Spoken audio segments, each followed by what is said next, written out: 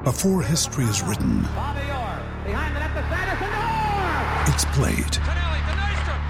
Before it's frozen in time, it's fought one shift at a time. Before it's etched in silver, it's carved in ice. What happens next will last forever. The Stanley Cup Final on ABC and ESPN Plus begins Saturday. Another day is here, and you're ready for it. What to wear? Check. Breakfast, lunch, and dinner? Check. Planning for what's next and how to save for it? That's where Bank of America can help. For your financial to-dos, Bank of America has experts ready to help get you closer to your goals. Get started at one of our local financial centers or 24/7 in our mobile banking app. Find a location near you at bankofamerica.com/talktous. What would you like the power to do? Mobile banking requires downloading the app and is only available for select devices. Message and data rates may apply. Bank of America N.A., member FDIC.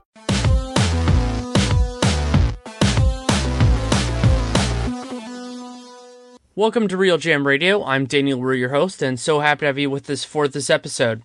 This is the continuation and the conclusion of the Tiers podcast that I did with Adi Joseph. We did record it in two parts. I released the Western Conference one, I think it was on Sunday, and we hadn't recorded the Eastern part, but we did that a little earlier in the week. And really the only thing that changed between when we recorded and now on the Eastern Conference was the Allen Crabbe trade. So Allen Crabbe going from Portland to Brooklyn in exchange for Andrew Nicholson's dead salary, which has already been waived using the stretch provision.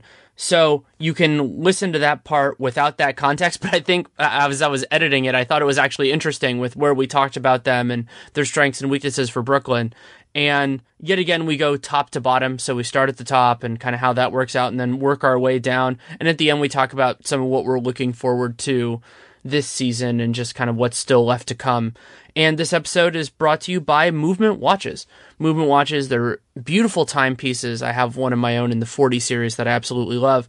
You can go to mvmtwatches.com/realgm and you get 15% off your order plus free returns plus free shipping. So you can definitely check it out there. Conversation with Adi Joseph of For the Win runs, I think it's about an hour 25. Good conversation going a lot of different directions, and hope you enjoy it. Thanks for coming on. Thank you for having me again.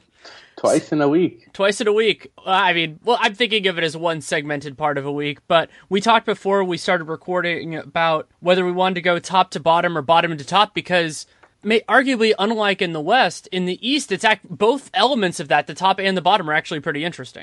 Yeah, the East is a bizarre conference right now. A wasteland, if you will. But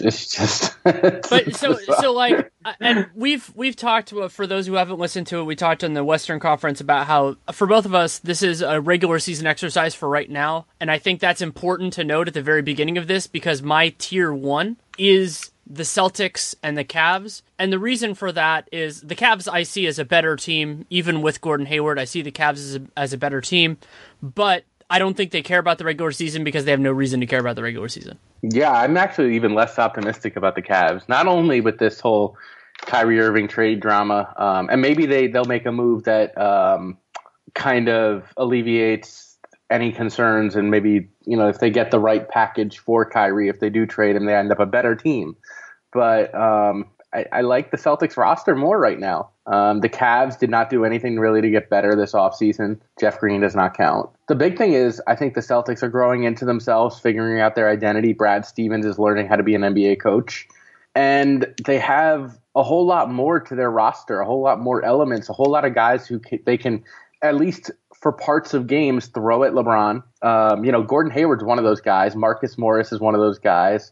Certainly Jay Crowder will take the main role, but Jaylen Brown being a year older, suddenly they've got a stable of guys who they can throw at LeBron for 5 to 10 minutes every game that they need to. And I really do. I think the Celtics are a better team than the Cavs today. As of July 24th, 2017, I do believe that the Boston Celtics are a better team.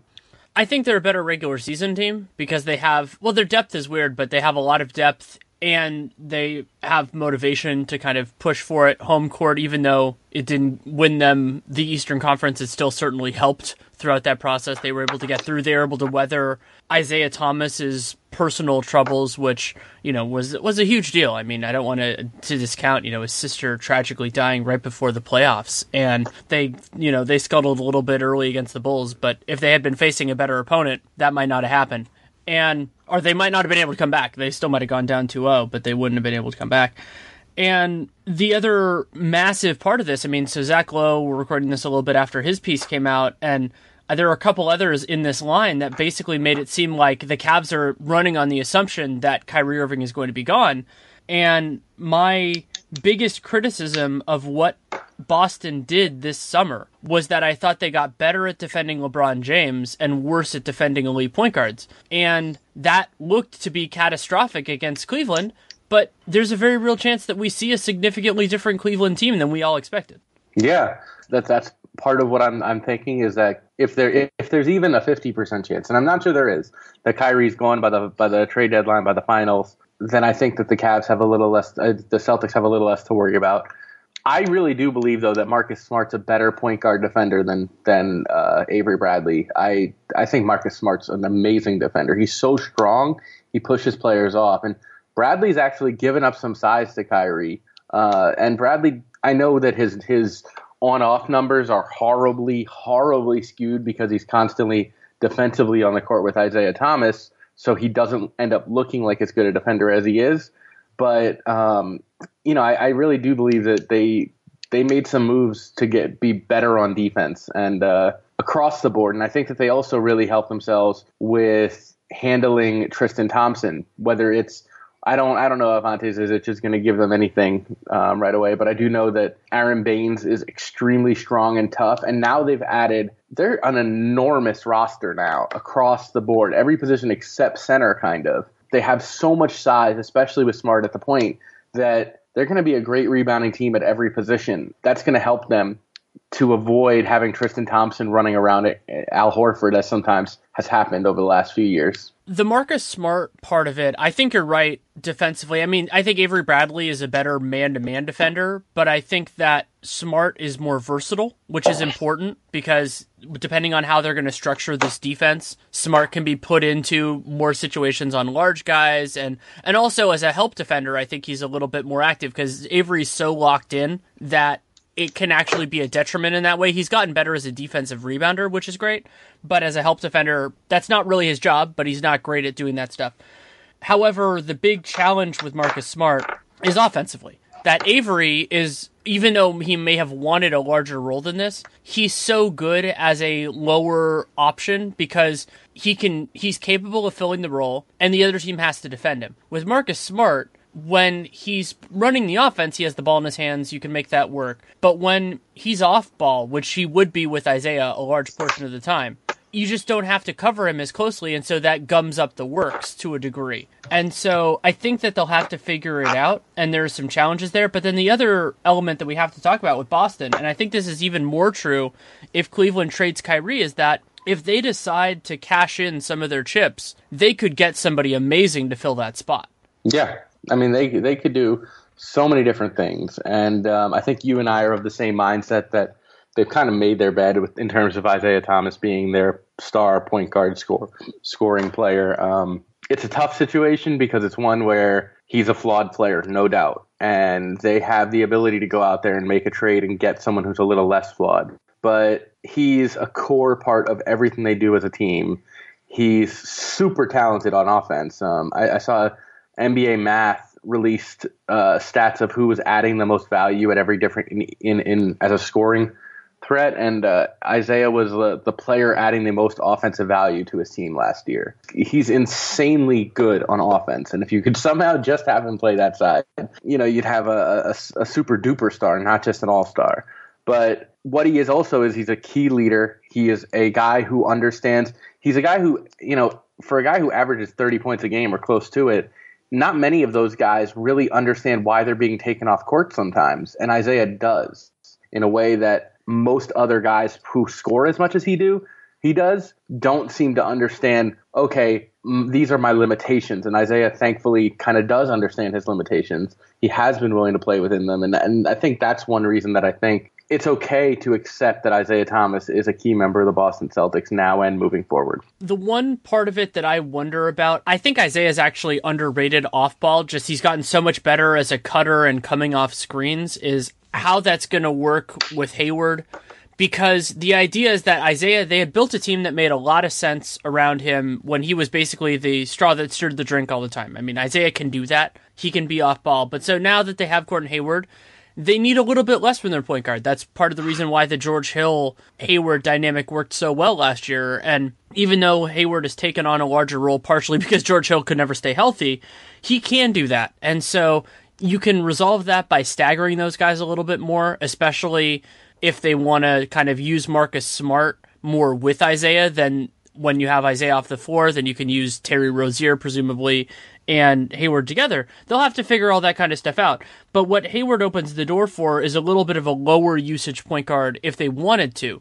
The problem is those guys are incredibly hard to find that fit in with exactly what the Celtics want. Though there are a lot of, talented point guards at various levels in their career, but they want somebody who's good now, who's going to be good for a long time, and ideally somebody who has team control. I think that's part of the downside for them of Kyrie Irving, unless they could trade for Kyrie theoretically if they wanted to, but they would have to get some sort of understanding that he was going to commit long term, because they don't need a guy for 2 years. They need somebody who's good now and is going to be good for 5 or 6. Yeah, but we know, Danny, come on, we already established they didn't draft Markelle Fultz. And I think you and I are on the same page there, and that's kind of what I was referencing is, Fultz would have been an easy path to one day just either next offseason letting Isaiah Thomas walk or trading Isaiah Thomas. They don't have Markelle Fultz. They're sticking with Isaiah, and Isaiah is really good. Isaiah is one of the few point guards who is exceptional in isolation, exceptional on pick and roll, and exceptional off ball. Not many players can do all three of those. And that's what makes him a good fit for them offensively and makes their offense a lot better when he's on the court. But he's a flawed player. He's probably the reason that a lot of people doubt that they can get past him. But I really think Marcus Smart can fill in gaps. Marcus Smart and Isaiah can play together a lot. I think we'll see a better Marcus Smart. And on top of that, we always talk with Golden State about how if Draymond and Iguodala just hit enough threes that you have to guard them, they don't have to be good three-point shooters. They just have to make you honest. Marcus Smart isn't that far removed. He's already taking 4 threes a game. If he can up his percentage to 33% instead of 28%, we've suddenly got a guy who you can't leave open constantly, and that's basically the leap that they need from Marcus Smart as a off-ball player. And then on-ball, I think he's already really talented, and his instincts are extremely good on both ends, and he's so strong. He gives you a unique presence. So he's a big part of why, and his evolution and his growth and Jaylen Brown's growth are a big part of why I really do believe the Celtics are equipped right now to beat this version of the Cavs. And then the Cavs will just add Dwayne Wade in February, and there goes that. They probably will, and that'll help them a lot. I mean, Cleveland at this point, they look like a very intriguing destination for those kind of guys, especially somebody like Wade who has such a connection with LeBron and doesn't have that with the Warriors or anybody else. And I don't think he would go to Boston. I think those would kind of be, if he gets bought out, those would be the two most likely outcomes, unless a West team really looks like they're standing out, and I don't really know who that would be. San Antonio doesn't make a ton of sense, and then Houston, I just don't know where he'd play. It'd be fun, but I don't know where he'd play. I mean, they have so many guards. Maybe if they traded Eric Gordon or something, but I don't think they should do that. So, yeah. I think right now we can't talk too much about the Cavs, but we can talk a little bit about that possibility of what would they look like with a Dwayne Wade, and what they'd look like if they took this roster with a Dwayne Wade is. Yeah. One more thing before you wouldn't be able to stop them. You would not be able to stop their offense. At least, it would just be a question of can they defend anyone. But on offense, they'd be insane if you let them run a Dwayne Wade out there in a small ball lineup with JR at the 3 or Dwayne at the 3, however you want to call it. They'd be able to pick apart any weakness in your team. I think they would have success against almost everybody. The Warriors might be a challenge just because the Warriors can switch on a lot of those guys, and Wade is somebody who you take advantage of the space that is given to him, but I think if you're going to allow him to shoot 17-footers, he's not going to kill you anymore. And so, but against other teams, oh yeah, absolutely. One thing how does Isaiah Thomas play if Kyrie and Wade are the backcourt for the Cavs? How do you even play Isaiah? You can't put him on one of those guys. You just have to be ready to sacrifice a bunch of points. Like you just have to, you go in that route of like hoping you outscore, and then that gets into a challenge of Marcus Smart, because if you're going to play in a shootout, then Marcus Smart has less value because he can't really do that. Something I wanted to ask you before we move on, and we could talk more about the Cavs, but there are obviously going to be context-dependent parts of this, but knowing what we know right now, what would be your preferred closing five for the Celtics? That's a good question. I think it depends on if you're trying to come back or if you're trying to hold the lead to some degree. But I'd want both point guards. I'd want Isaiah and Marcus out there. Definitely Hayward, definitely Horford. And then I think you go with Crowder just because he's so versatile. But on some days you can go with Jaylen Brown. On some days you might go with Jason Tatum. And on some days you might only go with one of the 2 point guards, especially if you're trying to hold the lead. You don't go with Isaiah, you go with Marcus, especially if you're trying for a big comeback late in the game, like in the last 2 minutes and you're down 10, but you need to win this game. Then you probably want Isaiah out there and you just hope he doesn't give it back on defense. But he's such a good offensive player that you kind of need him out there. So it's a tough situation when you have that many options. And that's what Brad Stevens is going to have to figure out, is how to manage these options. I think he has 2 players who he knows are going to be out there. That's it. Hayward and Horford. Those are the only 2 guys that he knows will consistently be out there at the end of games. I think that Isaiah will be out there a lot, but you're right that it might not be all the time. And then also the idea, part of why Boston can work, is they can go small, they can go big. They could play Hayward at the 2 if they wanted and basically just switch everything. They have enough wings. They're one of the only teams in the entire NBA that can do this.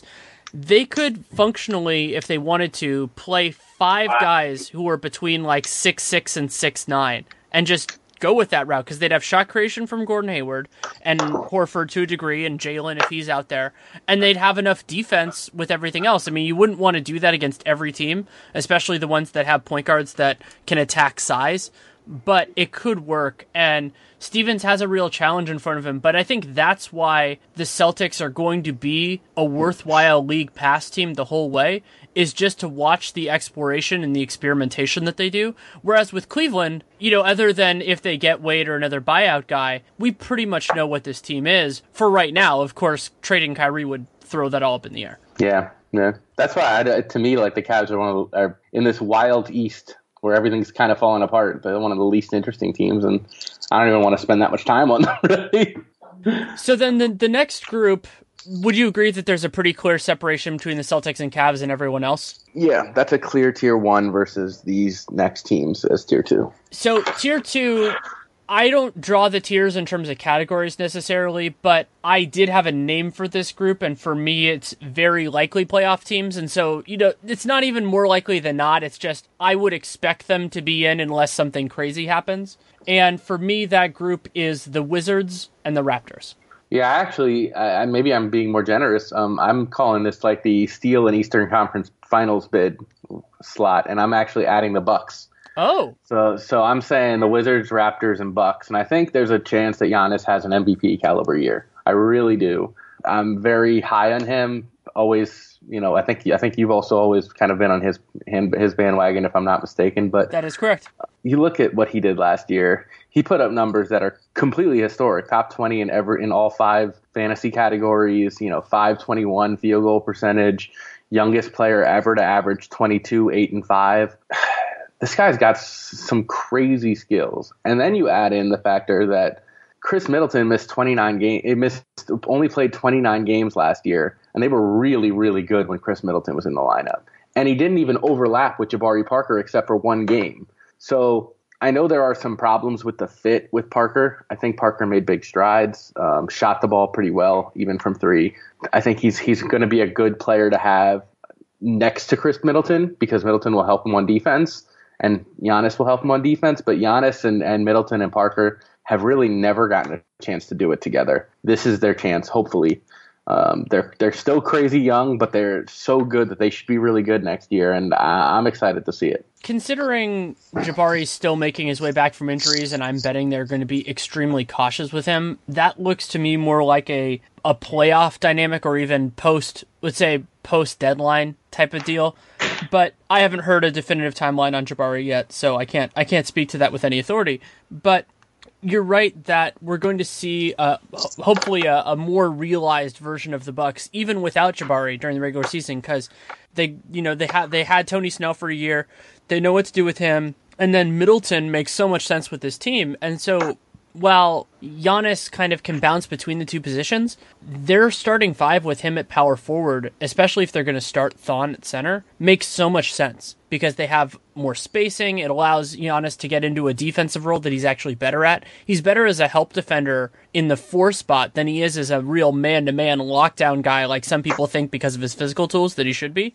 And Middleton is actually more that kind of guy to me. And so that can work out well, and then Tony Snell does Tony Snell things. So that starting five makes sense. And then why the Bucks, I have them lower, but why they're the top of my next tier is because they're deeper in a way that I think is really useful. So they have a ton of different guys at center.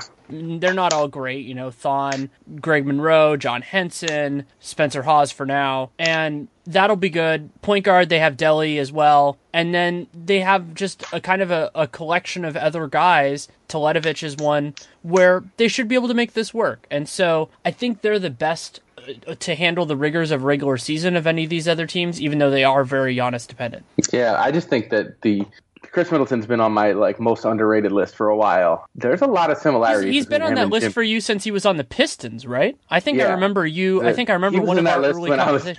When he was on Texas A&M, he was on that list for me. So there's a lot of similarities between Chris Middleton and Jimmy Butler. There are. And I think we actually saw them when they went head-to-head in that playoff series where Chris was the only good player on the Bucks for an entire playoff series. If you remember, that was 2015. Giannis was awful that series. And I think he wasn't healthy, if I remember right. I don't remember the exact circumstance. But Middleton was crazy good in that series.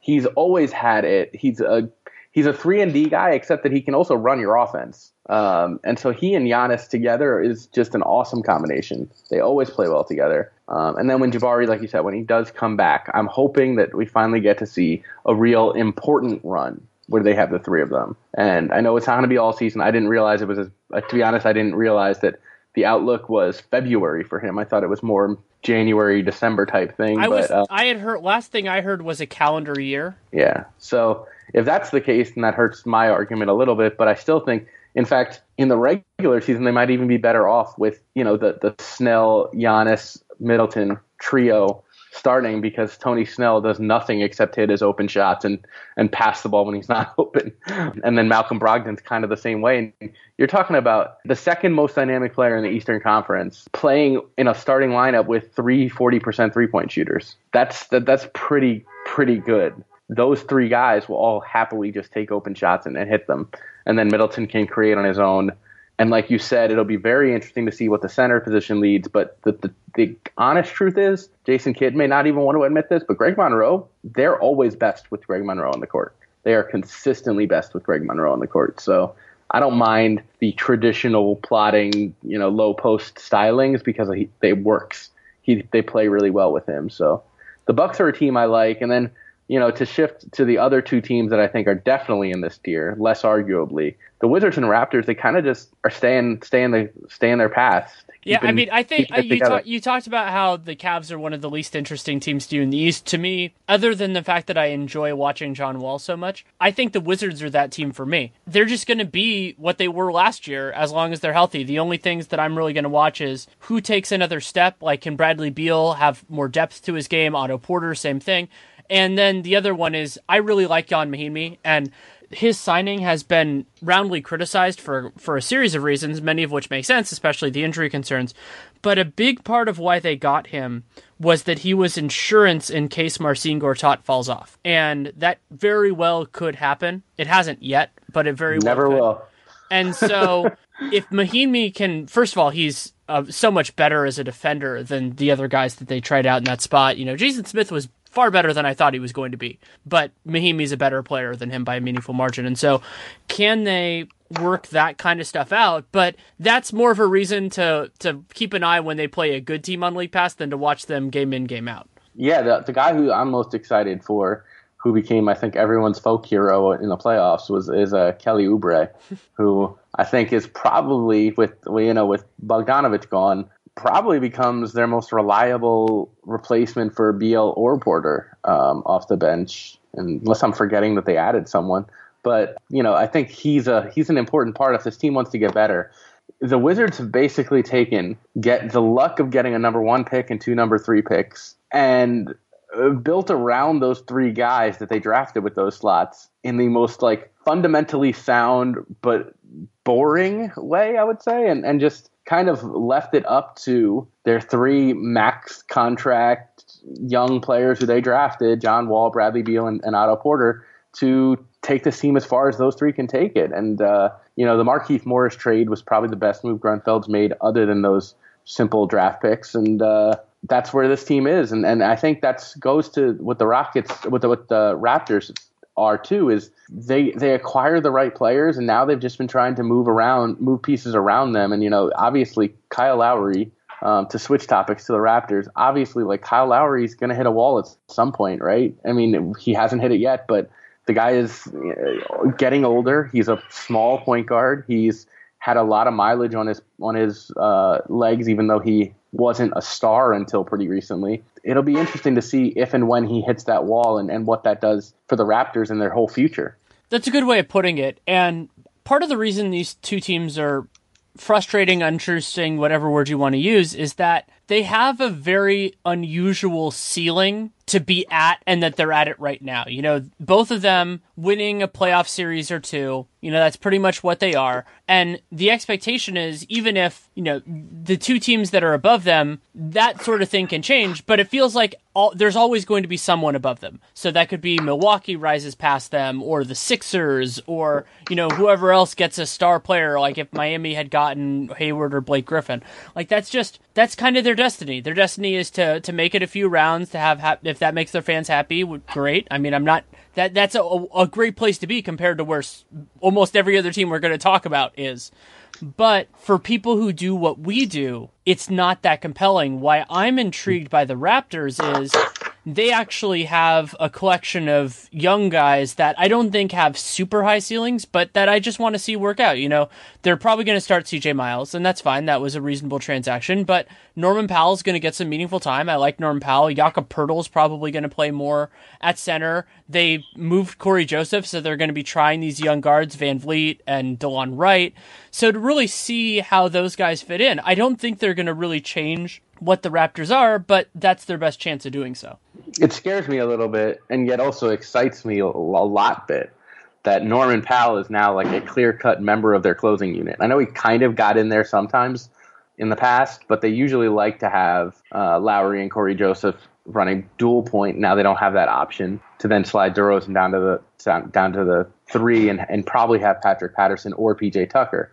Now they don't have Tucker, Carroll, or Patterson. So suddenly they have no small ball options at the 4 unless CJ Miles, obviously, and Norman Powell can team up and be the smallest 3-4 combination in anyone's closing unit in terms of height. But that means that Norman Powell's going to be the guy who's guarding LeBron. He's going to be the guy who's guarding Giannis. He's and he's 6'4". And I know you're a UCLA guy, and I'm sure you love Norman Powell in college, but this is going to be a really interesting test for a second rounder who, yes, he's certainly outplayed those expectations, but I mean, it's a big challenge to ask a 6'4" guy to be the guy who guards LeBron, because you definitely shouldn't ask CJ Miles to be that guy.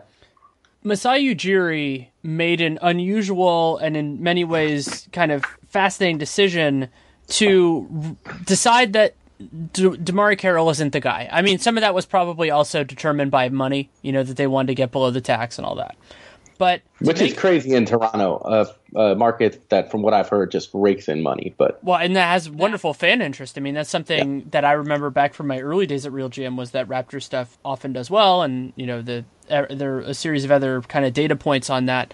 Making that understanding is fine, but then doing that, looking at the Eastern Conference with not only LeBron, but Gordon Hayward came to the Eastern Conference. He's playing on a team that the Raptors will presumably be facing in the playoffs, or could face in the playoffs for years to come. And then saying... And Giannis, like I said. And Giannis, that's a great point. And just going, we'll figure it out. It's not what you'd expect. It makes sense because of the guys that they already had on roster, and because finding a defender, unless they were just going to keep PJ Tucker, which they could have done, unless they were going to do that. But it seems like that's another way that they lowered their ceiling, is that they don't have a way of solving that problem. I think it was a mistake to let all of them go. And maybe OG Anunoby turns out to be good sooner than I expect. Well, he's hurt right now, so that's that. It's going to take some time. He's got insane potential to be the exact type of player that they're now missing, but and he could be the perfect player for what they're now missing.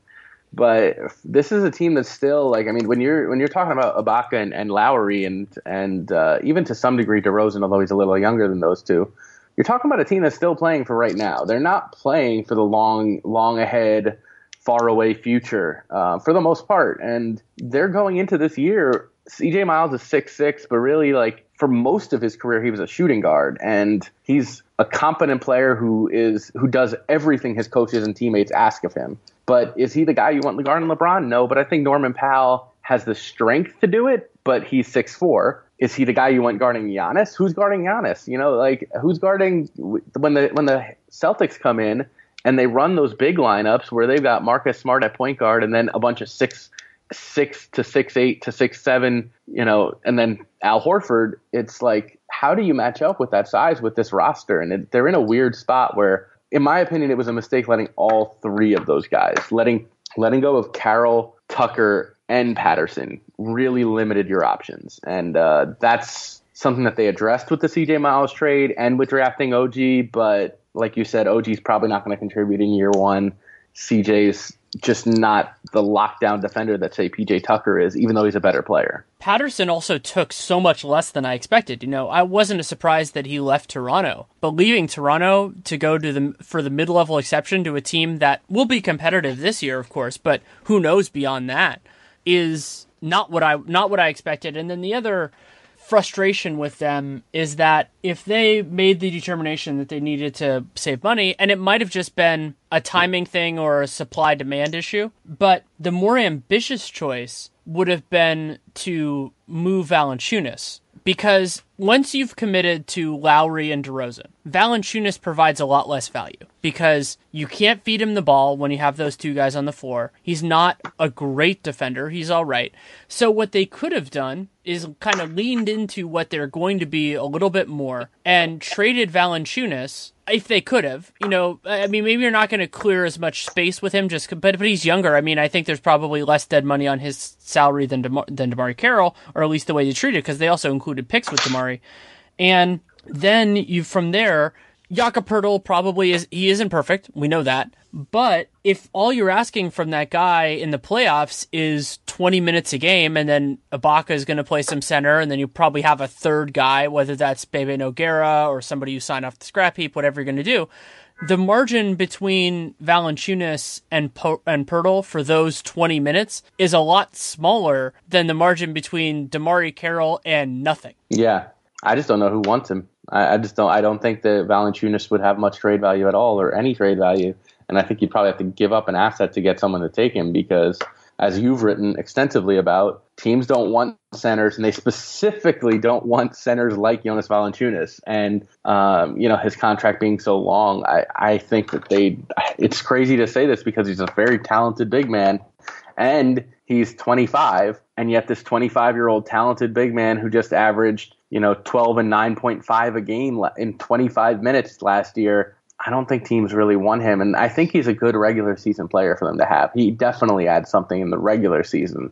But then you get to the ends of playoff games and he's borderline unplayable, and that's becomes kind of the issue.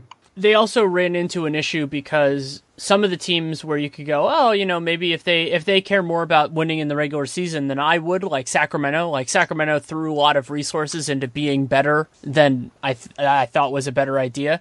They could have gotten Valanciunas instead of Zach Randolph. Like that. Yeah, but they have 75 centers. They do have 75 centers, but how many of those centers can actually play? And Zebo's pretty much a center at this point too. Ooh. So you better not talk any smack about Scal.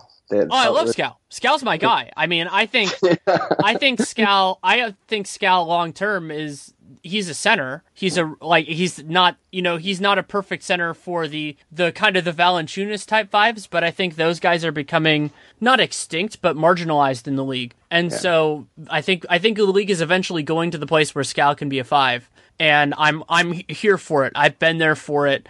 And at the same time, that's not the way Jaeger's going to play. And so, but there are other teams because Valanciunas he's not the best young center in the league, but he is one of the best of those type of guys that could be moved. Like, he's so much better than Al Jefferson or to me, Cantor. Or Enes Kanter, or to me, to Nick Vucevic, like those type of guys. So if you were to look at anybody in that range, he would be the one. But as you said, there still has to be one. Even if he's the one, you still need somebody to actually want that. And so not only do you have more of these young, talented guys like Miles Turner and Joel Embiid around the league, but you also have more capable guards. And I think this is a part of this as well that we're not talking about, is the exact same problem that Toronto has. Valanciunas gets less valuable the more capable scorers you have, and to me, partially because of aging and partially just because there are more good guys coming into the league, there are more of those players, so then that decreases the marginal value of Valanciunas.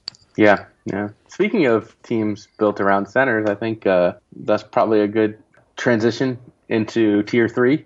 Yes. Okay. So I'll let you do your rationale and any stuff for Tier 3 first, because I've led the last couple. My Tier 3 is small. It's 2 teams, just the Heat and the Hornets, and those are the other 2 teams. To me, that's the Heat 6, the Hornets 7. Those are the other 2 teams that I think should expect to make the playoffs. They have every reason to come into this season thinking, if we're not in the playoffs, something went wrong. And beyond that, I think those are 2 teams that largely kept their cores together, but sort of brushed up around the edges a little bit. I really like what the Hornets did in buying low on a couple guys, on a few guys who I don't like. They put me in a position where I have to compliment them for getting Dwight Howard, Michael Carter-Williams, and Malik Monk, because they got them all at really good values. And those are guys who could help you out on your bench if they let them. So it'll be very interesting to see the way Steve Clifford, a noted Dwight Howard fan, a longtime person who praises Dwight Howard, deals with the fact that Cody Zeller was great for him last year. And if Cody had stayed healthy, they would have made the playoffs pretty easily. And now he's got Dwight. Does he start Dwight? Does he give Dwight too many minutes? It'll be interesting to see how he balances that early on. The Hornets are in a great spot because they know how to... Basically, they have done something that a few other teams have, like the Spurs, I think, deserve a lot of credit for this, of taking a player that has become undervalued, a player type that has become undervalued around the league, and actually knowing how to use it properly. And that's what Dwight Howard is. These guys that are more limited, they're straight 5s offensively and defensively, and can defend, can rebound, but just do that. Just let them go. And they have been marginalized around the league. We just talked about Valanciunas and those type of guys. I think they're going to use Dwight really well, and giving a lower workload to Cody Zeller is fine. And then some might be concerned about the idea that they're going to play Dwight and Zeller together, and they might a little bit. But they have enough wings and forwards and guards that I don't think they have to. They're overstuffed there. Those guys might want to play a little bit more just because they'll be cranky, but they won't need to do it because they can throw beyond their starting lineup. I mean, they're probably going to start Batum, MKG.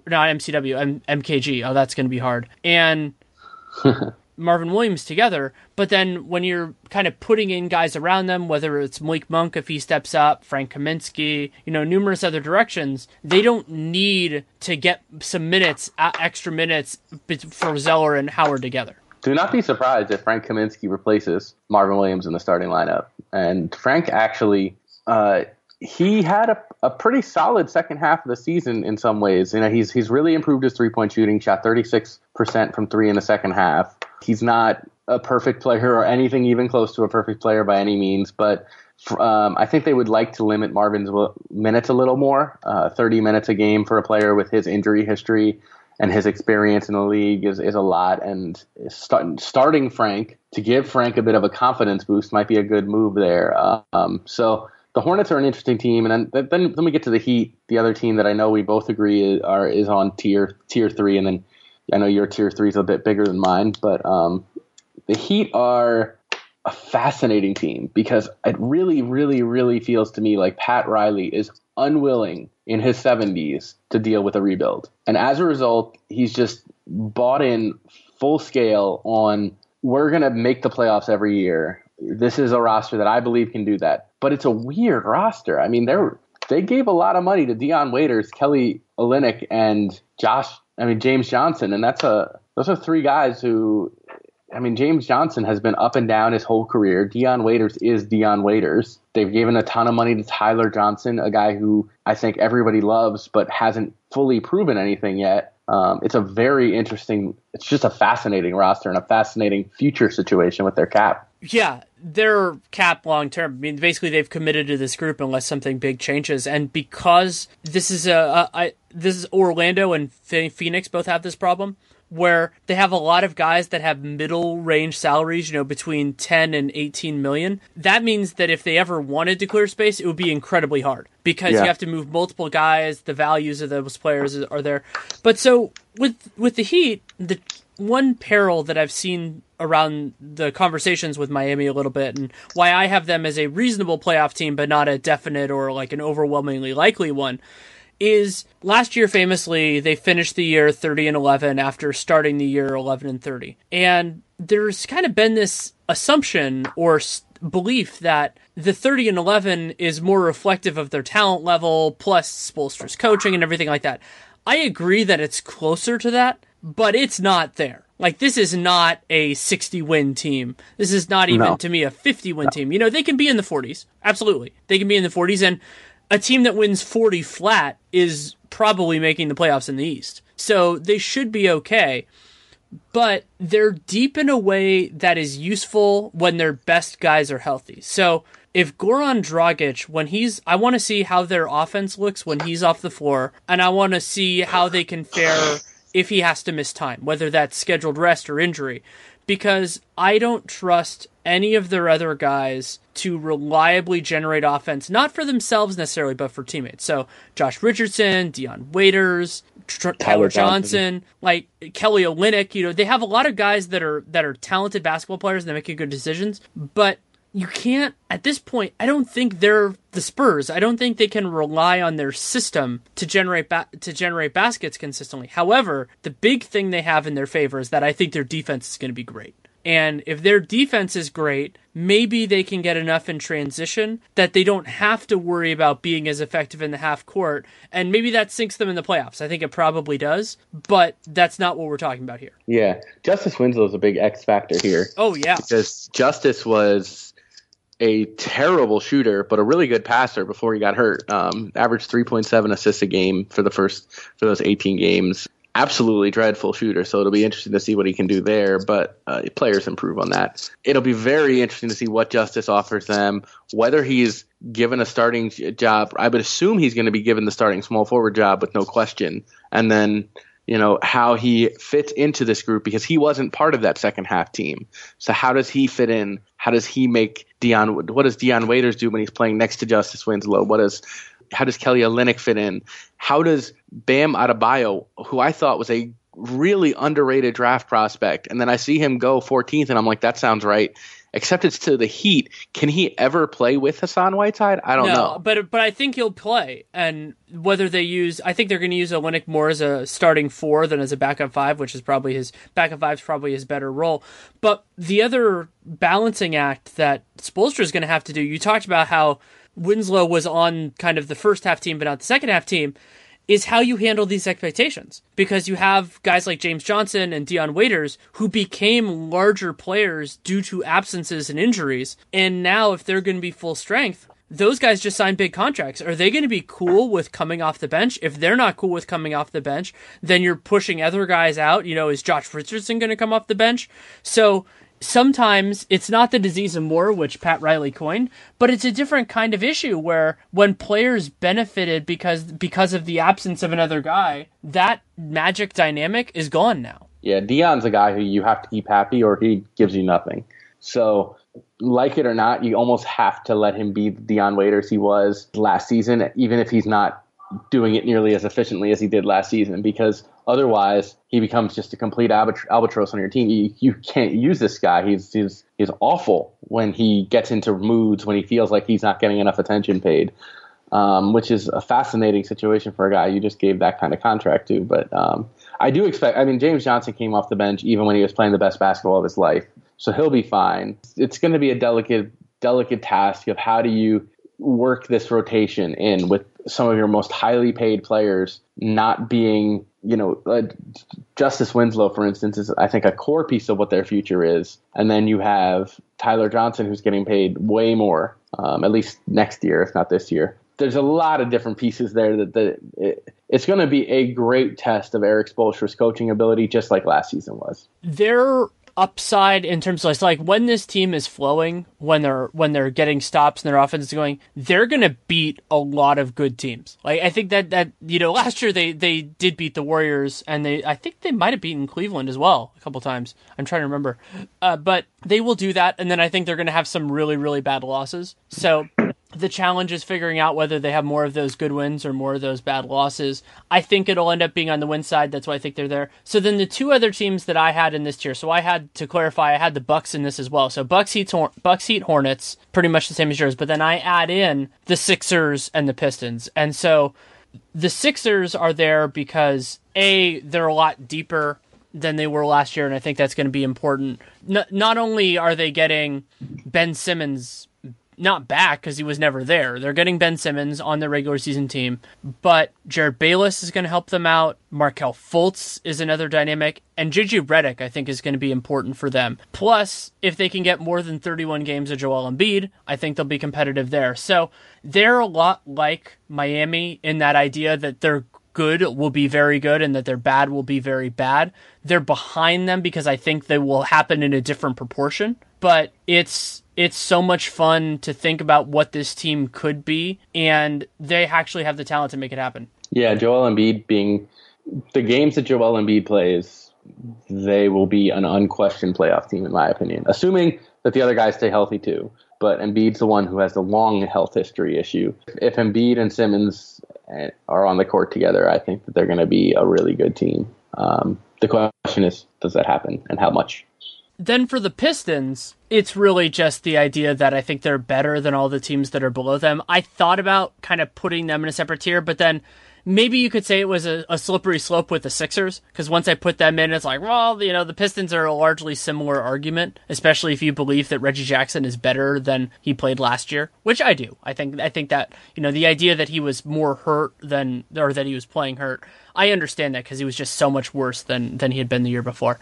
But they, to me, they just look like that, edge playoff team. They wouldn't be a playoff team in the West. They'd be like the 11th or 12th best team in the West. But I just see the pathway for them scraping together, somewhere between 38 and 43 wins and making it happen.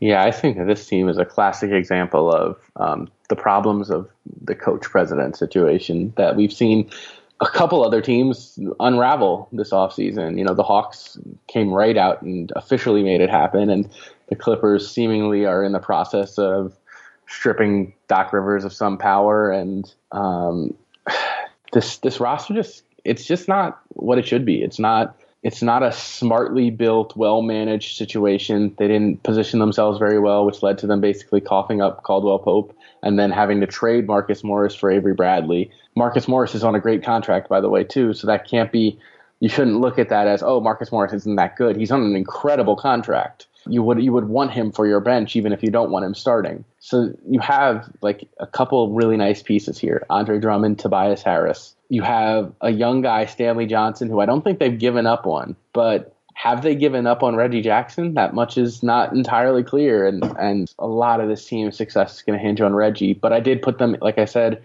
I put them in a fourth tier just with the Sixers because to me, they're the two teams that in their hearts really believe they should be playoff teams, but I'm not as sure. And I think I do believe the Sixers should be if they're healthy. I think the Pistons are probably hoping the Sixers aren't healthy, in my head at least, that's how they get – that's the easiest path for them, is if the Sixers have some injury bumps or some inexperience bumps, the Pistons should be right there to take that last spot. But I'm really unimpressed with this roster. It just does not seem – for a team built around a couple really young players, 24-year-old Tobias Harris, 23-year-old Andre Drummond, their future just doesn't seem bright at all. Partially because they're so locked into this roster. Yeah. Especially in some ways now with Avery Bradley, because this just, you can see the writing on the wall that basically he's going to tell them, you have to max me out or awfully close to it if I want to stay, and then he'll either stay or he won't. But they don't have the ability to replace him. So they're functionally locked into this. You know, hopefully Stanley Johnson can take a big step up. I liked him in the draft. They didn't love him, but I liked him. Another guy is the parallels with Justice Winslow are interesting, just with two guys that have a lot to prove and are actually going to get the opportunity this year on teams that are, you know, fringe Eastern Conference playoff teams. And so they can do that. I also like just while I don't think it made them that much better, I like what Avery Bradley can do for them, and I like Luke Kennard as well. I think he's somebody that Stan knows how to use, and so if they can just put Kennard in the right spot, depending on how they want to handle backup point guard, they're very... Langston Galloway. Langston Galloway. I'm a big fan of Langston Galloway. And Ish Smith. So like they have depth. It's not necessarily the best depth, but I wonder about them, and I think making them do we both have them as the 9 spot, just in different tiers? Right. So yeah, basically they're if somebody else falls off, we get the spot. And part of the reason why they have that place is just because everybody else is so much worse than they are. Audie and I still have a lot to talk about in terms of the Eastern Conference tiers, but I wanted to tell you all about Movement Watches. They've been a sponsor of Real Jam Radio for a while, and I'm thrilled to have them as a sponsor because they fit in so well with a lot of the things that I value, and it's a really high-quality, beautiful product at a reasonable price. And they have a lot of different styles that you can go through. I'm personally, and the watch that I have that I love, is in the 40 series. They're a little bit smaller. The one that I have is the rose gold, the brown rose gold. It's a beautiful timepiece, and it's a little bit understated. That's what I like in a watch. But you can go in really whatever direction you want. They have something beautiful, something that lines up with what you're looking for. And by taking out the retail markup and the middlemen that are just a frustrating part of the watch business that help drive prices up without really providing much in the way of value, Movement is able to take a watch that's more in line with the $400, $500 timepieces, and they start at $95. And $95 is a great price, and you can actually get it even cheaper because our deal with them is that if you go to movementwatches.com/realgm, and that's movement MVMT watches.com/realgm, you get 15% off with free shipping and free returns. So it's just a beautiful piece. You'll find something you like, whatever your style is. I know some people like flashier, gaudier things, and that's not me, but if that's you, by all means, they have some beautiful, beautiful timepieces in that range. But again, it is Movement Watches, MVMT watches.com/realgm, just like this podcast, just like the site I've written for since 2009.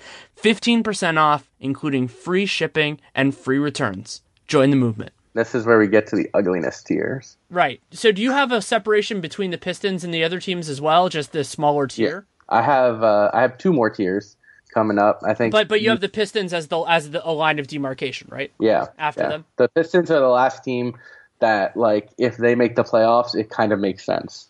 And then you have the teams that are either outright tanking or don't know they're tanking but are.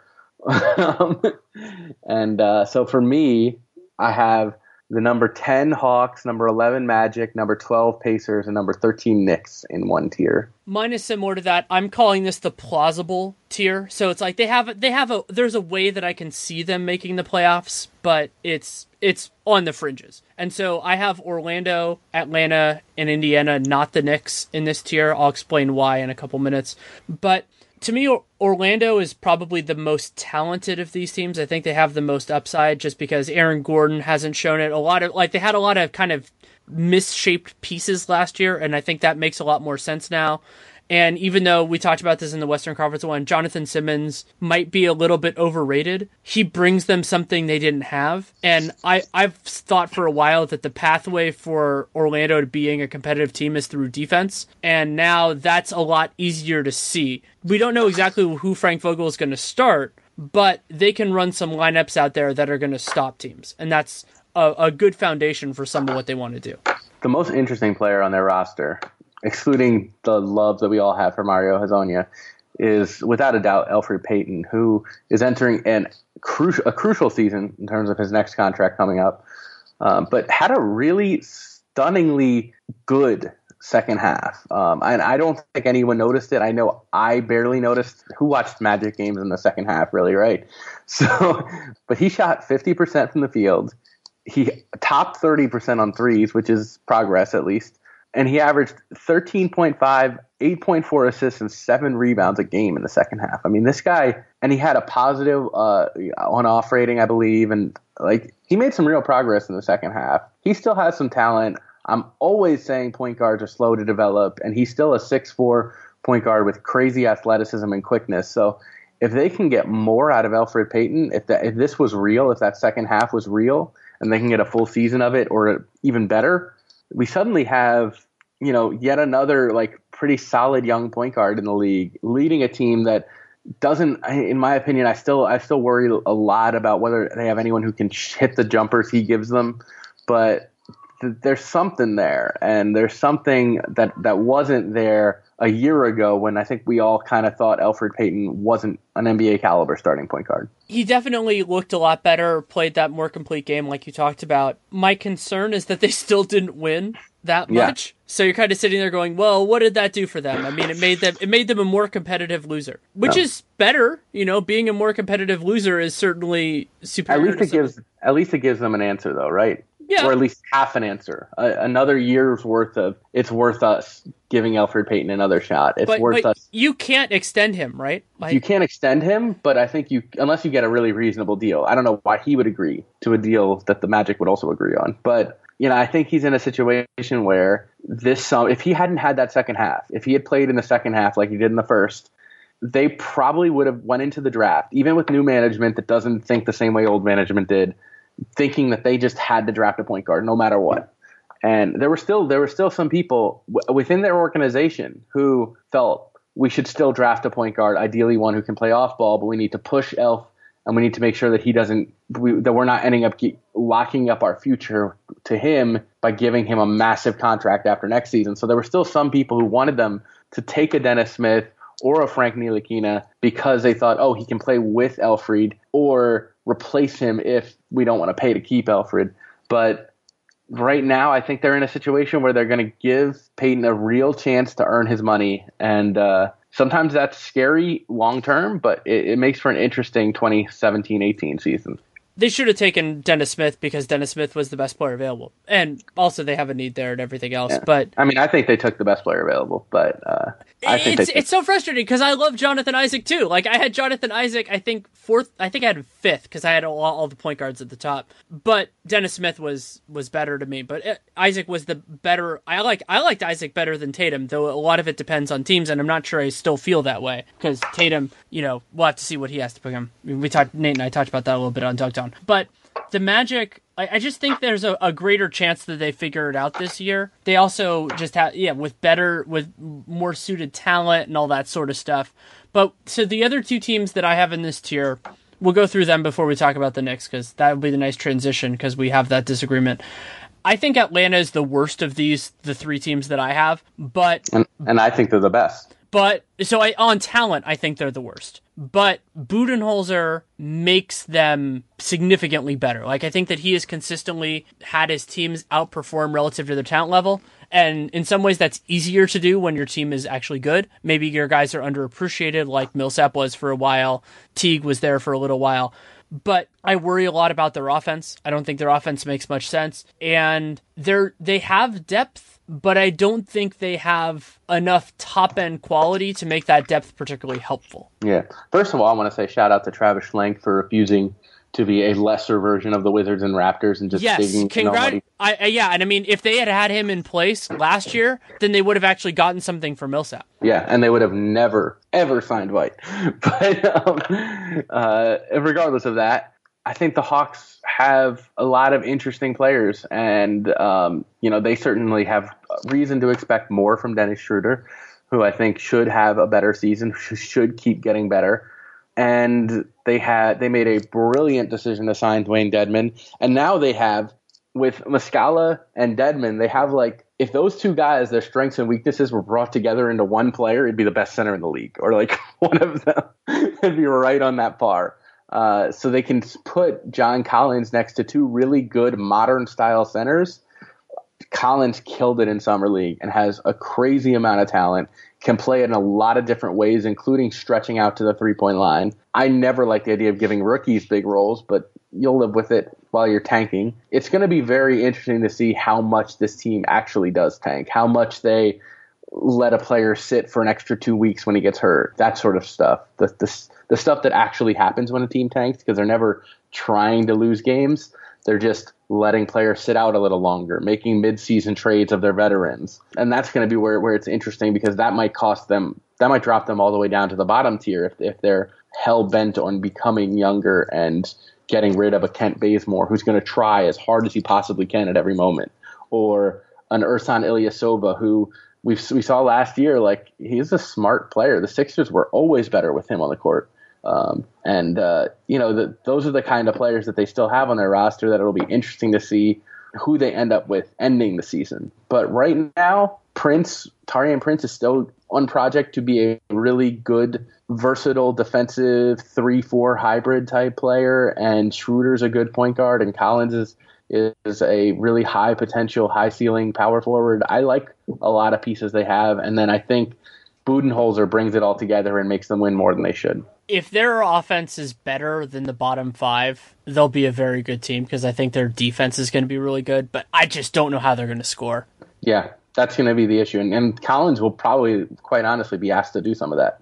He probably will be. So they might end up stumbling into some of the same stuff that the Magic did last year, where I think part of the reason the Magic's their defense was worse than expected was because they had to go in transition so much because their offense betrayed their defense. That might happen a little bit to the Hawks, but they also have done a good job cultivating talent on kind of the bottom end of the roster. They can work through some guys. Budenholzer can coach them up. And that kind of goes in with the Pacers, who I actually think are a better team on talent. You look at their starting five and you go, okay, that kind of makes sense. It's also possible that they could trade some of those guys, especially if they end up falling in this area.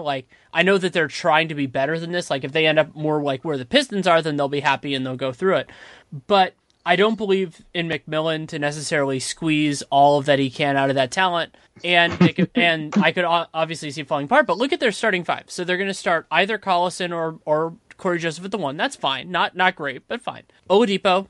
Then you assume that they're probably going to go. I think they're probably going to go with Bohan. That would be my guess. They could go with Glenn Robinson if they wanted to, but I don't expect that. Or Lance. They could also go with Lance. I think Lance is going to be a big second unit guy for them. Though now they need his ball handling less because they ended up getting 2 point guards. But then they have Thaddeus Young and Miles Turner at power forward and center. That's a pretty good starting lineup for a team that's not a playoff team. It's obviously not good compared to if we're going to talk about the teams that we had at the bottom of the West playoff picture, like the Clippers, or I think you had the Nuggets down there.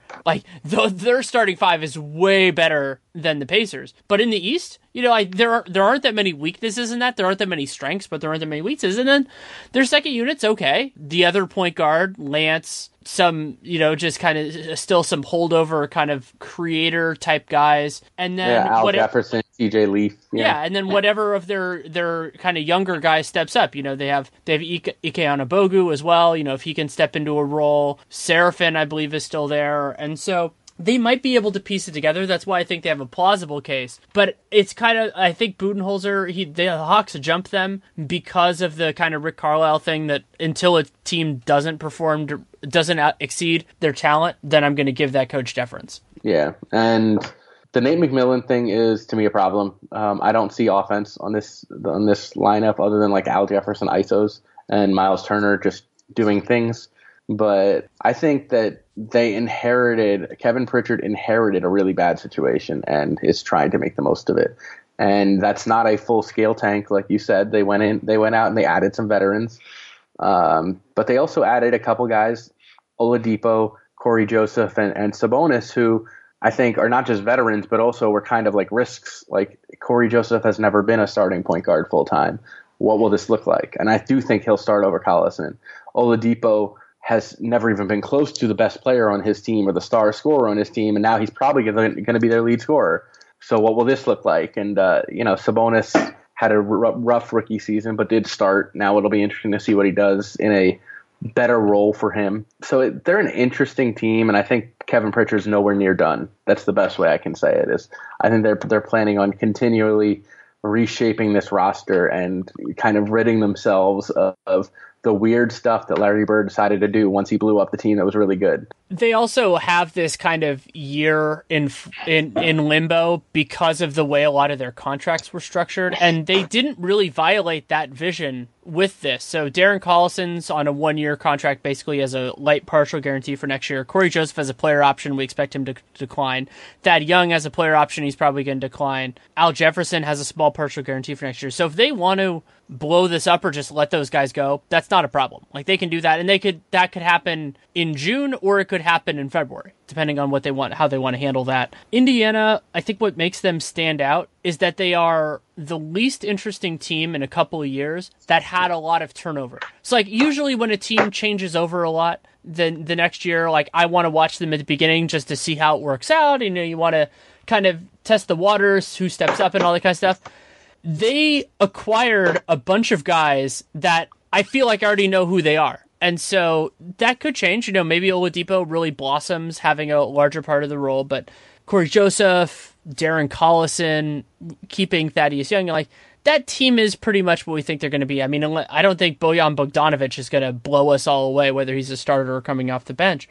So they're fine. They're in this plausible mix that there's a shot that this all works out and they make it in a crappy East, but you never really know. Now, you don't think, but I do think that there is a similar level shot at the team that I believe we both ranked 13th. The Knicks make it. I think that there is a plausible, can't say it enough times, shot that the New York Knicks, with further development on offense and defense from Tim Hardaway, as he expects to see, and maybe a little help from Joakim Noah, but especially just the fact is that they still have Carmelo and Porzingis. I think that there's a plausible shot that the Knicks make a run at being in that same realm as the Pistons and maybe winning one more game than the Pistons. The Sixers have injury problems again, and the next thing you know, the Knicks are the 8th seed and getting blown out in the first round. I think that's still a possibility. A lot of it hinges on the future of Carmelo Anthony. People focus a lot, though this is less true now, actually. I'm realizing now that this is now an outdated argument about how the idea of, point guards aren't that important because look at how they're not key on championships. Of course, the last 3 champions have all had point guards prominently featured, 2 with it as the best player, 1 as their second best player. But point guard play. Whoa! Can't let you slip there. I know you're a Bay Area guy, but Kevin Durant's better than Stephen Curry. You can continue now. He wasn't. I mean, he was better in the finals, but Curry. I think Curry is the guy that makes the. Well, even if I said best or. Oh yeah, fine. I think that Durant was better in the finals. I think Curry. Like, the offense doesn't work without him. And, all right. We can move on. Anyway, okay. But where you really see the importance of point guards is by who makes the playoffs and who does not make the playoffs. At this point, we really do see that. I mean, it does happen sometimes where a team that doesn't have a lead, a competent guy makes it in. But I don't see this Knicks team being that type of situation, especially with Carmelo's place on it being so uncertain. I don't think Ron Baker is going to be the linchpin. I don't think Tim Hardaway can run an offense. He's more of a secondary guy to me. Courtney Lee can't do it. Porzingis can't do it. He's the other guy. He's the guy who sets the screen, not the guy who dribbles the ball and passes it to Porzingis. If he could do both those, they'd be a lot better of a team. But I don't see that path for them, and I also don't see a path for them to get that guy this year. It could end up being the best thing for them long term, even though this doesn't seem like a good point guard draft, just to bottom out a little bit harder because you have this fatal flaw. but I don't think a team at their level of talent can survive that. Yeah, Derek, first of all, Derek Rose isn't that guy. I think we can both agree on that. Oh, absolutely. We completely agree on that. Yeah. I mean, the worst point guard to make the playoffs last year by far was Malcolm Brogdon, but he wasn't running his offense, just like you said. Giannis was running the offense. They had a Giannis. The Knicks don't have a Giannis. The Knicks have two guys who are both all-star caliber players or potential, or like a guy who could be an all-star, even if they're not really. But they're scorers. Carmelo and Porzingis are both scorers. And Ntilikina not being healthy for Summer League, Ntilikina being one of the youngest players, if not the youngest player in that draft. You can't expect him to be the guy this year. So yeah, those are all issues. I do think that, a proper Carmelo trade might include a point guard or at least a guy who helps run the offense. I think that they're probably not going to have a Carmelo trade. They're probably going to end up just releasing him at some point in the future. But basically, the whole hope of the Knicks, everything rides on Kristaps Porzingis. Everything rides on Phil being gone and that making Porzingis happier. The triangle being gone and that making Porzingis more useful because they should absolutely run more pick and rolls for him. And that should all, it basically hinges on if Kristaps Porzingis can make a monumental leap, then suddenly it may not matter as much if they have a Derrick Rose at point guard or a random D-League type or, some other scrap heap guy. I used to always use CJ Watson as the replacement point guard, the guy you could bring in if you ever needed to, and someone would trade you CJ Watson, whatever team he's on would trade you CJ Watson and let him fill in for you as either your backup's point guard or an emergency starter. If they can get a CJ Watson caliber point guard and Porzingis makes a star leap, they might steal a spot in this East. That's not clear as to who it would be, but yeah, I think that the Knicks are the Knicks, and at least they don't have Phil Jackson anymore. That's the best thing. So what's kind of funny to me is that I think, to a point, we agree a little bit on that next thing. I just think that's a less likely case than those other three teams. And I what think it really comes down to for me is that the bottom two teams are so awful, and we're about to get to them. But that's the reason that I almost mercifully could have argued that the Knicks should just be on their own tier, as in not the Nets and Bulls. That's what the best thing I can say about the Knicks is that they're not the Nets and the Bulls. See, I think the Nets are going to be meaningfully better than the Bulls because the Nets have a backcourt that actually kind of makes sense. I think they can generate offense, and they have all these other guys that aren't necessarily complete players, but I think are going to try hard and are going to execute because I believe in Ken Atkinson, and I think that they have enough leverage over these guys because they're making so little money that if they don't try, they can just cut them. Yeah. So I think the Nets are going to be meaningfully better than the Bulls. I actually think there's a significant chance that the Nets are better than the Knicks. Not because they're better on a talent level, but just because they'll do what they need to. They'll kind of be the crappier version of the Hawks, where they'll execute, they'll win some games through scrapping, and they did that at the end of the year a couple times.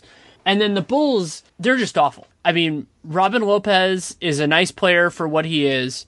And the rest of their team, we don't know what's going on with Mirotic, but I'm assuming he'll be back in some form. Whether that's a reasonable assumption or not, that's where I am right now. The entirety of the rest of their roster just is bad and doesn't make sense. Yeah. To start with the Nets, my big flaw with the Nets, without a doubt, it's pretty hard to miss it when you look at their roster, is they've got three guys taller than 6'8".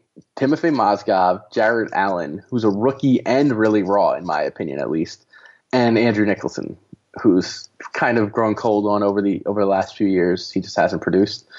So Mozgov, who's got injury problems and has been awful, is without a doubt their best player over 6'8". That's a really bizarrely built roster that then on top of that, you have just a crazy logjam at shooting guard. 3/4 of their roster looks best if you call them a shooting guard. And I like some of these guys, and I think some of Karis LeVert can probably play small forward, but then Rondé Hollis Jefferson's playing full-time power forward, which he's a little small for, might not be ready for physically. Archie Goodwin was a good value pickup for nothing to see if he still has any, if he ever had anything. Sean Kilpatrick was a terrific player for them last year out of nowhere. But man, it's a very bizarrely built roster that clearly, and this is the main reason I have them in this tier, clearly is not trying to win. Even though they don't own their pick, they are just focused on developing and developing and developing and dealing with the fact that they don't have these picks and not looking at it as we need to lose as many games as possible, but also not thinking of, well, since we don't have our picks, we need to try to make the playoffs at any cost. And I like that Marks has done that with this roster, but I also think it's led them to a really bad, weirdly fit roster that just doesn't make sense. I don't really have much opposition to that. Having Lynn and Russell together, though, I think their offense can be better than anticipated. Then defensively, they'll be, like this is a team to me that has a shot of being like 20th in offense and 20th in defense. Yeah. And if that's the case, then they're not going to be like the worst team in the league. Trevor Booker is a guy who will just win you a game or two, just because of how tough he is and the fact that he can hit his open threes, stretch a defense, and he'll probably even play some center for them. And so he's a guy who I'd look to trade. Probably look to trade Jeremy Lin right now too. Not because although Jeremy Lin is a great fan draw, which can't be overlooked, but there's teams looking for a Jeremy Lin or a Trevor Booker, and they'll probably look to move those, which is another reason I think long term, by the end of the year, this roster could be really, really bad.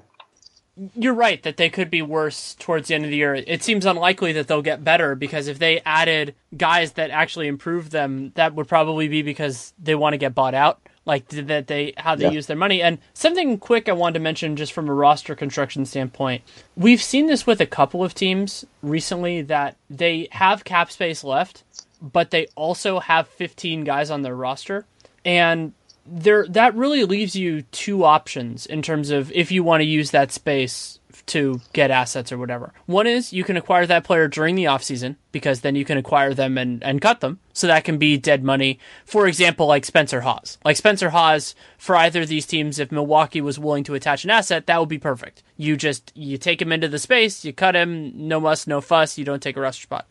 The only other way to do it, really, is to either include some of your own players in the trade, and they could do that, or cutting somebody. And so in the Nets case, that's not that big a deal. If you get the right offer, you can cut Joe Harris, Quincy Acee, Archie Goodwin, whoever one of those guys. But the example for this, and I should have mentioned this when we talked about them, was Sacramento. So Sacramento has 15 guys on the roster that they like, and that a lot of them are signed long term. They have almost nobody on a 1-year contract other than Vince, and Vince is not in the same situation as a lot of these guys. So I guess Sacramento doesn't even have that much cap space left burning. So I've been surprised by how frequently we've seen that. Like, I think Chicago still has a little bit of wiggle room. Chicago's also unbelievably awful. But yeah, I mean, so how some of these teams are going to approach it, and maybe that could be through some insight that they have into where this is going, that there just aren't going to be as many teams trying to cut salary late. That's entirely possible with how this is structured. Like, there are some teams that are way over the cap, way over the tax, but maybe those teams are just kind of hunkering down, and that the only teams that are kind of more in the range would be like OKC, depending on how all this stuff works out. And everybody else, because of the way that this worked out, there are a lot of teams that were limited, but that didn't end up going over the tax. Like Detroit's a good example of this, or Toronto. Yeah. The salary tax is going to be a big deal this year because a lot of teams pushing up against it just slightly, like the Bucks, who are going to look to dump a player and dump an asset with it if necessary, just to get under the tax. I want to say to fans, you should be a little annoyed. Your owners are making a lot of money. They can afford to pay the tax. And they're basically spinning it as if it's just something that every team does, which it really isn't. But the Bulls, the weird thing about the Bulls and the Nets is that they would kind of make like a sensible roster if you put them together. If you combine these two rosters, they'd probably leap up 2 tiers, 3 tiers. Their front court would still be bad. You'd have Robin Lopez. You'd have the Mirotic, Portis, Booker. But even then, like, they're still not a playoff team, even if you combine these two teams. But at least, like, their rosters would make sense. But, yeah, the one thing I wanted to say about the Chicago Bulls is Gar Forman and their front office, Gar Pax, has done so many things, made so many moves to try to get a point guard to replace Derrick Rose over the since Derrick Rose, since they've traded Derrick Rose, including in the Derrick Rose trade. Every single one of these moves, like every trade they've made in that span, and multiple signings has involved the point guard somehow, and it's always failed. And so at this point, I don't even know what to say to Bulls fans, but they've sacrificed a lot of potentially good players, like a Tony Snell, like a Doug McDermott, like a, Taj Gibson was obviously going to hit free agency, but, a core piece of their franchise that they traded for mediocre point guards. And that must just, I hope that they just stop and they just say, you know what, we're just going to draft a point guard. Let's just do that. And you know what was their best opportunity to do that of all of these? When they had Dennis Smith and Frank Ntilikina on the board, and took Markkanen and Donovan Mitchell, and it's amazing. They're like obsessed with bad point guards and intriguing but not there yet stretch power forwards. and I'm okay with Markkanen. Like, he's not a terrible player, but Dennis Smith was way better than him. And I think another part of their struggles is that they aren't as fluid in terms of analysis. So Chris Dunn, we know they really liked him in the pre-draft stuff because they almost traded Jimmy Butler for him then. It was Jimmy Butler for that pick. Yeah. I think Levine was even involved in it then. I think it was a pretty similar trade to what ended up happening. But then we saw Jimmy Butler became amazing, went from all-star caliber to probably top 10 player, and Chris Dunn had an awful rookie year despite being one of the oldest rookies. Right, and so they didn't incorporate any of that new information. Cameron Payne, I liked him as a lottery pick. I thought that, the idea being that at least at the worst case, he'd be a backup point guard. I thought he could get a little bit of separation, create shots for himself, create shots for other people. And then he was, hit or miss in his rookie year. And then due to injuries and just other stuff, he was really disappointing last year. And then they treated him like a really valuable piece. You can't do that unless you're just assuming that every single other player is in a bad situation and you're just seeing them for what they really are. But then what's happened is, at least so far, none of these guys have ever worked out for them. Like maybe they thought MCW is going to work for us. He didn't. Yeah. And Tony Snell absolutely worked for the Bucks. Totally did. And Jerry Grant hasn't worked for them. Cameron Payne hasn't worked for them. We'll see with Chris Dunn. I mean, he was only in Summer League for one game. That game wasn't super impressive, but it's one game. I'm not going to read too much into that. So I think they're just going to be terrible. And it's unfortunate that the people who basically built this flawed team are now in charge of... Isaiah Cannon was another one who... They really didn't really give up anything for him. All he was a roster spot. But I'm just saying they just kept adding they kept adding these very mediocre point guards and then somehow making them even worse. But because Cannon looked like a passable NBA player at times for the Sixers. And the funny, sad part about this is normally we would be killing the Orlando Magic for basically their perpetual signing backup point guards to bad multi-year contracts. But when I found out that Shelvin Mack's contract is only partially guaranteed for the second year, also his contract's not that bad. And because the Bulls are actually giving up assets, spending $7 million in cap space isn't great. The DJ Augustine contract is horrible, but using a talented young guy like Tony Snell, Doug McDermott, those guys are on rookie scale contracts and then have restricted rights after it in a time when restricted rights are incredibly valuable because those guys are, look at the market right now. Almost every single good player left is a restricted free agent because those guys are still getting murdered out there. So they gave all that up for guys that weren't good. And it's sad. I want every team to be talented. I want every team to be exciting, and they're just not. Yeah. I also feel bad for Fred Hoiberg. Yeah, because this goes back to the conversation that I've brought this up a lot lately just because it's been so obvious. And why are the Cavs not the clear-cut number one's ownership? Why are the Bulls the clear-cut last ownership? Why are Garpax still in charge of the Bulls? Ownership. It's so important to have good owners. And Jerry Reinsdorf is a person who doesn't like they may not waive Dwayne Wade because Reinsdorf doesn't want to give him money to go away. That's the type of franchise that Reinsdorf has run, even in the MJ years, but especially since the MJ years. And that's part of why he trusts Garpax. It's a limiting factor for them. They may not be getting a fair scrape because they're not allowed to go over the salary cap to keep players. They're not allowed to do things that other franchises are. But, the Bulls have made a lot of mistakes. And it's amazing that it doesn't even seem like they're looking seriously at changes. Somehow, we talked for a longer period of time about the East than the West. Is there anything else that you feel like we need to discuss? We can extend it to either conference, like that you feel like we haven't talked about enough in this. No, I think that's the main thing. I think this is going to be a bizarre year for the NBA. There's a lot of disharmony. There are a lot of teams that feel like they're one piece away from actually maybe competing with the Warriors, even though they're not. And I think we're going to see a crazy number of trades.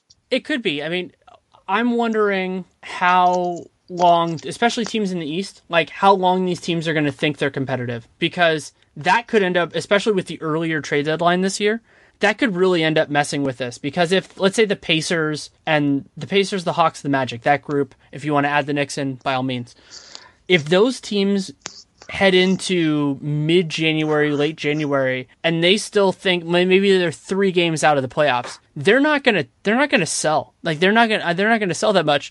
But teams in the West might, and it's absolutely wild. Yeah, it's very bizarre because there's still a lot of there seems to genuinely be a belief among a lot of teams that they can come to a situation where they can either compete if you're in the East with the Cavs or in the West with the Warriors. And in the East, maybe you can. I mean, the Cavs certainly are going through a lot, but in the West, like, there's no team that's one simple, normal type of move away from competing. Like, I threw out a hypothetical where the Nuggets get Kyrie Irving. I think that would make them a great team. I don't think that the Nuggets getting Kyrie Irving and not giving up any of their key current players I don't think just adding Kyrie Irving to the current Nuggets would put them anywhere near where the Warriors are. And that's just the reality. And that's the funny part about this season is it's all kind of feels like, okay, all these teams made some great moves. We've got a lot of really, really good teams, especially in the West.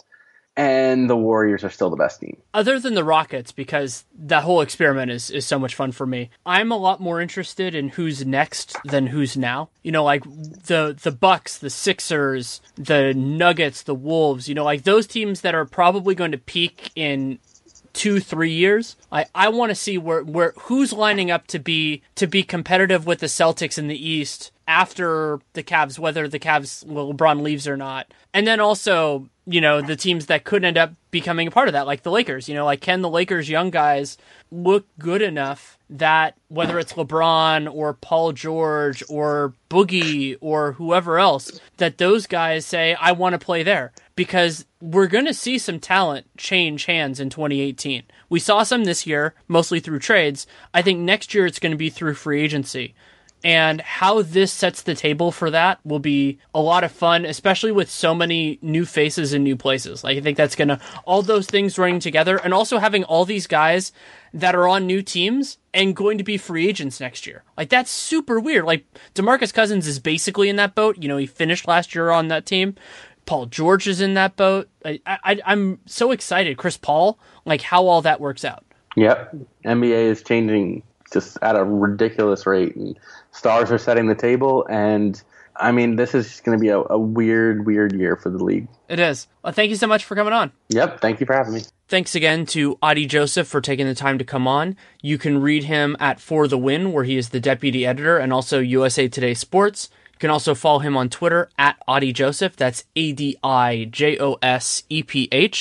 Really enjoyed talking with him, and I wanted to do a Tiers podcast in late July, just kind of to set the table, and I'm guessing it will be a while until we do another one, maybe at some point in early October. I'm still kind of wrapping my brain around how I want to do the beginning of the season, because now the season starts earlier, so I'm kind of figuring out my timeline for everything like that.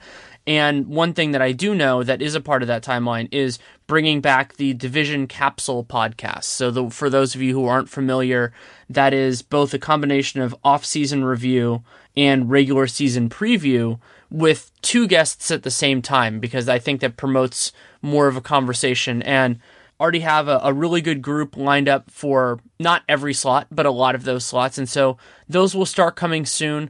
They're not going to be every episode, because if something comes up, let's say Kyrie Irving gets traded or whatever else, or if there's a guest that I think is worth having on in a separate time frame or not in that line, I will do that. That's the benefit of Real GM Radio, and, the flexibility that I have is that if something comes up, but among the episodes between now and the start of the season will be those 6. So you can look forward to that, and then other material as it comes up. And if there's something that you really want to hear, any feedback, as I always say, good, bad, or indifferent, Danny Leroux, NBA @gmail.com, @Danny Leroux on Twitter. If you take the time to write it, I will take the time to read it. I don't promise I'll respond. Even now in the off season, I'm still too busy. Still actually getting very, very close to having a full edit of the book. I'm going through right now and doing kind of some later stage stuff, which is awfully exciting. It will come out November 1st, and it should be available for pre-order many places. But so I don't have that. I don't have a ton of time with that. But if you want to support the show, that's also a great thing you can do. And really, these same rules apply to any other show that you like. Leave a rating, leave a review in the podcast player of your choosing. Great if it's iTunes, but if it's not, still welcome. Also, subscribe, download every episode. Big help. Just the way the business still works is that downloads matter. And so subscribing is a great way to do that. And so if there's a podcast you like, support it that way, because that's something we can send to advertisers. And that's the other huge way that you can support this show and any others that are lucky enough to have advertisers. I'm fortunate that it's also Movement Watches is a company that I not only use their products, I heartily enjoy their products and support it enthusiastically. So mbmtwatches.com/realgm. You get 15% off. Look at their wide variety of options. I mean, they're really high quality pieces, and also free shipping, free return. So if you don't like it for whatever reason, you can do it that way. So check that out. Excited to see where this goes over the next little bit. Some of the episodes that are coming out, because I am actually going to take a vacation, but I will have episodes coming out during that time. But I'll just record them ahead of time and then release them. So that's the way that's going to go. And you will kind of notice that. And also, of course, for those of you who are so inclined, you can check out The Athletic. The Athletic SF is going to launch/relaunch. I mean, it was just me. Now it is a whole heck of a lot more than just me, which is really exciting. Tim Kawakami is our editor-in-chief. Really great roster that is only going to grow over the next little while, including Marcus Thompson. And we're relaunching on August 1st, so you can check that out. And one of the great things about The Athletic is if you subscribe to one place, you get all of it. So it's really a collective, and the work that is being done everywhere. I mean, you could go with Jason Lloyd in Cleveland, Eric Corrine, Blake Murphy, and the other people in The Athletic Toronto. James Myrtle does really good work, and all over, Sean Highkin with the Bulls and everywhere. I mean, it's really impressive to be a part of that family. And then it was announced this week. I've been sitting on it for a little while, but very excited that we're going to have college basketball and college football verticals as well. So you can check that out. But that's enough of a promotion for something that is not affiliated with Real GM, though it is affiliated with me. I'll probably have some other work. I'll, of course, have some for The Athletic coming out in the near future after I finally get the book kind of in a settled place. There's a lot of writing. I have a page of notes of other articles I want to write. So that is more than enough rambling for now. You can check out Dunked On, of course, as well. So thank you so much for listening. Take care and make it a great day.